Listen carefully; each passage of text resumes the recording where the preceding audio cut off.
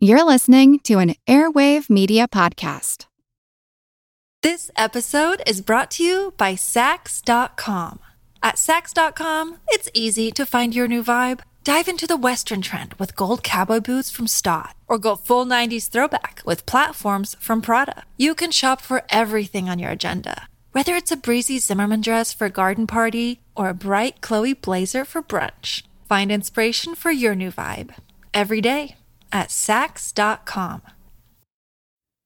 No, it's not the most important question that could be asked about the many men that could be characterized as founding fathers, but it is a common one. Why did they wear those wigs on their heads? Well, first of all, we need to say that some of the signers we're talking about didn't wear them, or didn't commonly wear one. Then we need to acknowledge that there wasn't just one kind of wig, the very extreme barrister wig you may see in British courtrooms. It wasn't the type of thing we're talking about here that most founders would have worn. There are many types of wigs. Some were elaborate, and some were less so. And then we need to also say that as the Declaration was being signed, 1776, this was really a fashion trend that was on its way out. Although he's not a signer himself, Washington, for instance, did not generally wear a wig. He did, however, powder his hair, which was very common. Ben Franklin sometimes wore wigs and sometimes he ditched them. Records at the Colonial Williamsburg Archive show that Thomas Jefferson bought between 1769 and 1773 4 wigs and a bag of curls. So that suggests because wigs were fairly expensive items, even for a gentleman like Jefferson, that he was still using it at the time of 1776. But at different times, Jefferson too preferred to use his own hair, generously doused with a brown or white powder. John Adams would not have been in Continental Congress without one. The wealthier delegates, your Lews, your Lewises, your Braxtons, your Hancocks, would have certainly not been seen hair au naturel. Yet most of them, even the gentry of America, were using a style of wig that just 20, 30 years before was considered lower class.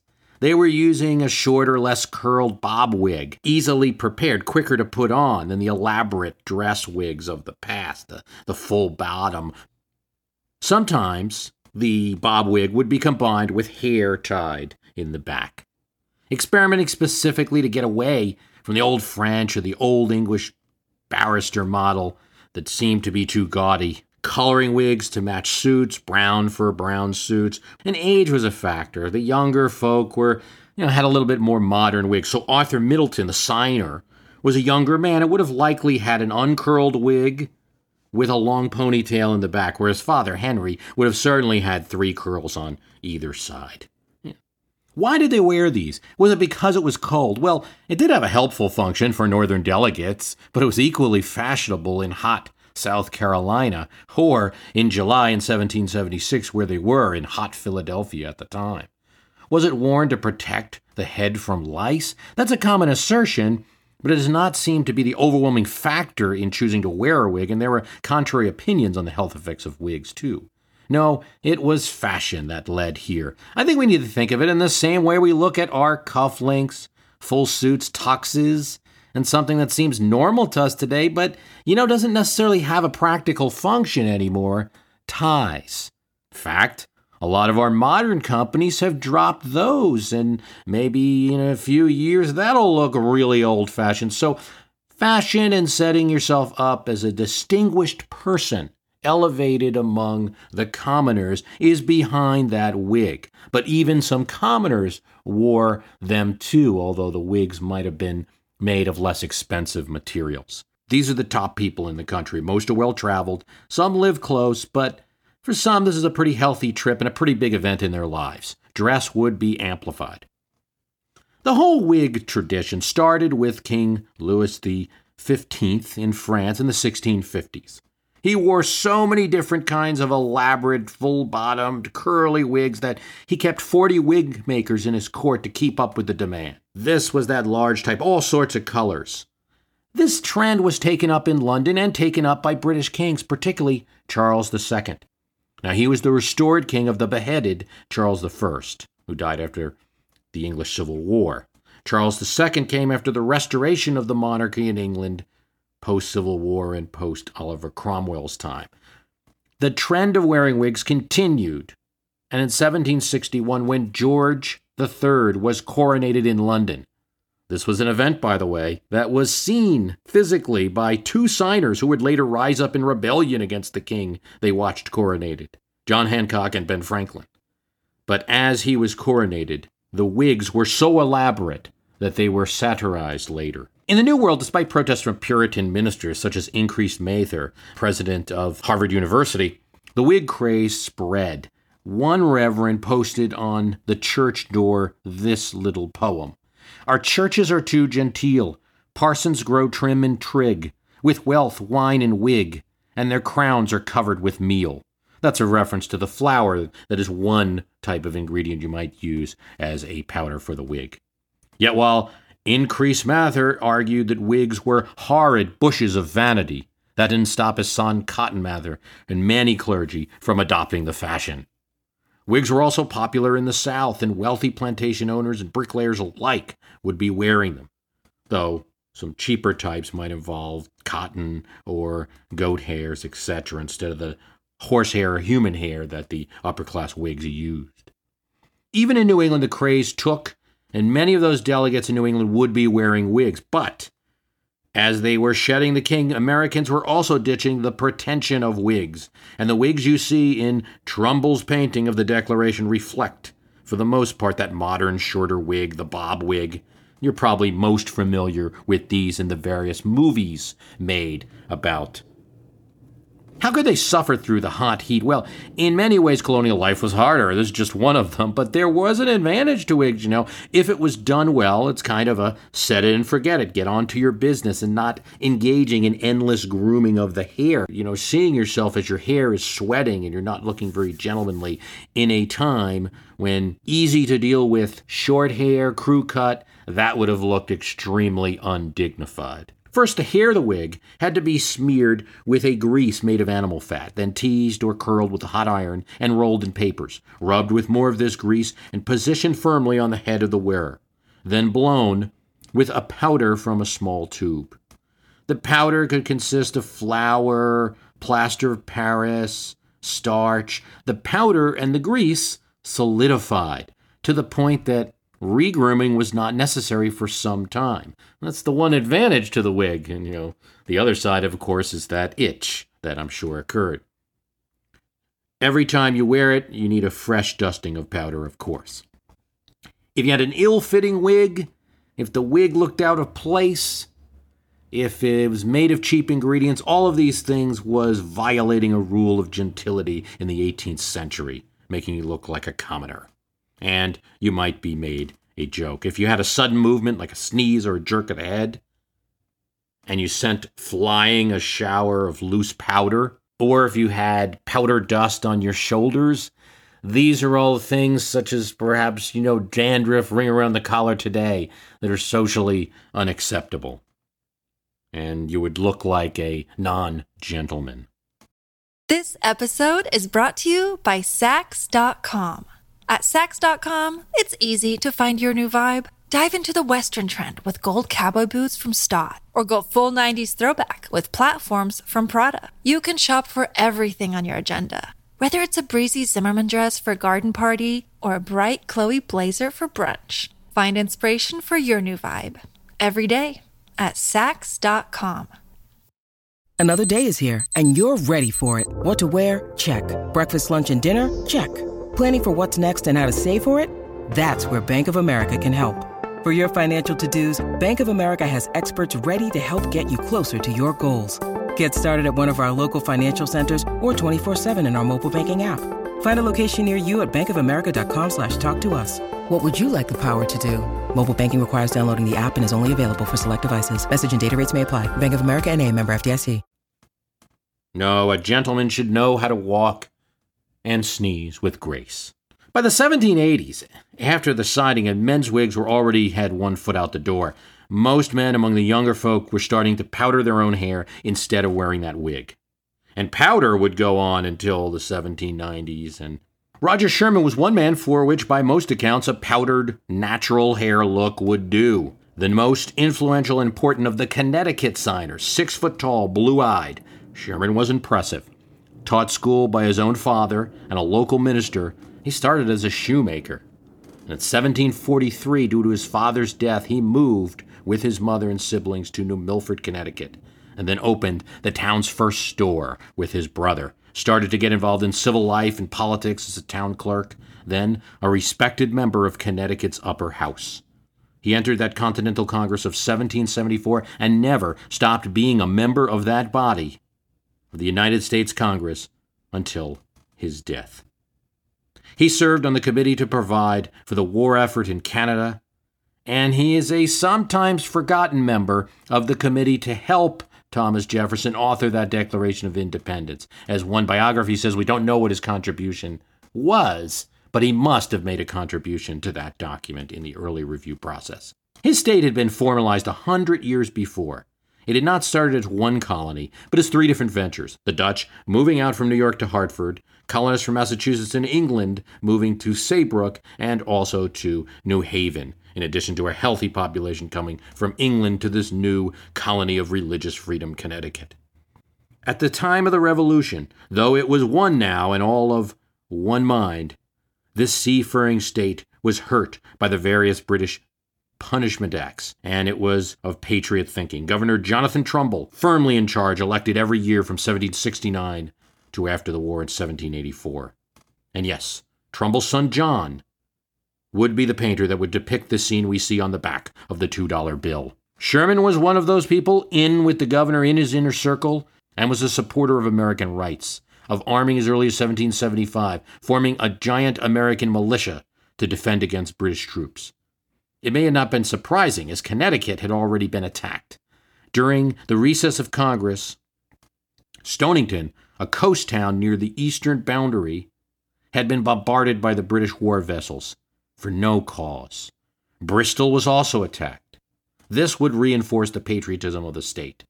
Not much remains of his direct contribution. In addition to serving on the committee, helping with the authoring of the Declaration of Independence, he served on committees to establish trade policy of the new nation and currency. One comment made by Jefferson once, pointing him out when Sherman was a member of Congress. That, he said, is Mr. Sherman of Connecticut, a man who never said a foolish thing in his life. Another said of him, Roger Sherman had more common sense than any man I ever knew. He seemed to be a people's person. People got along with Sherman. He was a skilled politician, compromiser, negotiator, and he was clear about one policy that Connecticut took even more strongly than other states, and that is soldiers who fought should get land. You fight in a war on behalf of the state of Connecticut, you get land. He would end up signing the Declaration of Arms, the Declaration of Independence, the Articles of Confederation, and the Constitution, the only one to do all 4 of those documents. That's every major document in early America. More than any other individual, he is credited with putting forth the compromise at the Constitutional Convention that saved the smaller states like Connecticut from breaking away. He had already built that reputation when he was a 55-year-old at the signing of the Declaration. Oliver Wolcott would have worn one of those bob wigs with the little curls on the sides. He didn't sign the Declaration of Independence until October. See, not everybody signed in August. He was away in the Army. Wolcott was the leader of a Connecticut militia group which had fought in the French and Indian War. He was appointed sheriff of the newly created Litchfield County, participated in the American Revolutionary War as a brigadier general, and then a major general in the Connecticut militia. The Continental Congress appointed him Commissioner of Indian Affairs, and he was elected Lieutenant Governor of Connecticut in 1787, then became governor upon the death of Samuel Huntington. He was reelected to the position and died in office the age of 71 in Farmington, Connecticut. His son, Oliver Wolcott Jr., served as Secretary of the Treasury under Presidents George Washington and John Adams, and like his father served as governor of Connecticut. During the period when he could not serve because of his army duty or some accounts have illness, Wolcott was replaced by a Connecticut delegate, William Williams. He was the owner of a retail store in Lebanon, Connecticut. He's a supporter of independence with a big in with Governor John Trumbull. He was married to his daughter. He was a theology student as well, but had discontinued his studies, and in 1776, he was preaching for independence. William Williams and Oliver Wolcott both signed the document at different times. Williams seems to have followed the New England preaching tradition of eschewing the wig as an unneeded vanity. Portraits appear with him with none, although some have him with a small bob. According to one account, in 1776, the military affairs of the colonies became less than sunny. The Council for Safety in Connecticut was called to sit at his hometown of Lebanon. Two of the members of this council, William Hillhouse, Benjamin Huntington, quartered with him. They said, "Things don't look very good. The British might win." This is the end of 1776. "Well," William Williams said, with great calmness apparently, "if the British succeed, it's pretty evident what will be my fate. I have done much to prosecute the contest, and one thing I have done which the British will never pardon, I have signed the Declaration of Independence. I shall be hung." He was not, and he made a big commitment in helping to supply the army, applying his knowledge from having run a retail store. At the commencement of the war, it is well known, there was little provision made to support an army. No public stores, no arsenals filled with instruments of war, and no clothing. For many articles to equip the army, you had to go to private citizens. Selectmen, councilmen in many towns of Connecticut volunteered their services and obtained those articles. William Williams was one of them, and provided 1,000 blankets to the soldiers of the Continental Army. Also secured weights of clocks to make bullets. After the Revolution, later in his life, he pursued his ideal career path and became a fire and brimstone preacher. We began discussing wigs, and it's often difficult to tell who wore them and who didn't at times, who would have been wearing one at the signing and who wouldn't. We do know that Benjamin Rush, on-the-rise physician and signer from Philadelphia, was one of those modern types who wanted to see the gentle tradition phased out of the new nation they were creating. While it's likely he wore a wig at those formal times, he felt that such gentleman-like customs were not what a new nation, founded on the Enlightenment, founded on science, should be about. Here's what he said: "The profane and indelicate combination of extravagant ideas, improperly called wit, and a formal and pompous manner, whether accompanied by a wig, a cane, or a ring, should all be avoided, and is incompatible with the simplicity of science and the real dignity of a physic." Physic he was, 32 at the time of signing. When he signed, the Declaration had already been ratified. He added his name to the list. "An elegant, ingenious body, a sprightly fellow," said John Adams, though too much of a talker to be a deep thinker, he thought. In 1768, he had been brought to London by a friend and went to view the King's throne. This had an impact on his life. He had an emotional experience, a feeling that he was on sacred ground, and he actually kind of liked it for a few moments. He asked his friend, could he sit upon the throne? And then, as Rush's account goes, "I gazed upon the throne for some time with emotions I could not describe. But when he got home, he thought about it. He analyzed it scientifically and realized that his emotions were part of the problem. I was seized," he said, "with a kind of horror. He hated to the degree which everyone, including himself, had been all caught up with thrones and kings and did not think enough about their fellow countrymen. He was an avid reader of Enlightenment works, a man who felt America was better because, for the most part, Americans were working and did not see a goal of confining themselves to gentlemanly leisure, to not working." He was an important signer, but he earned his true fame after that. In 1793, the time that Philadelphia was the seat of the United States government, a yellow fever epidemic hit the capital city. How did most doctors react? They fled. Out of 35 in the city, all but 8 doctors had fled. Rush was one that stayed and treated as many patients as he could. His method of bleeding patients was controversial, but it worked in many cases. Some patients died, many others got relief. He also had herbal treatments. Calomel was another treatment that he used, despite offers, especially from wealthy sufferers, for large amounts of money to treat their ailing patients.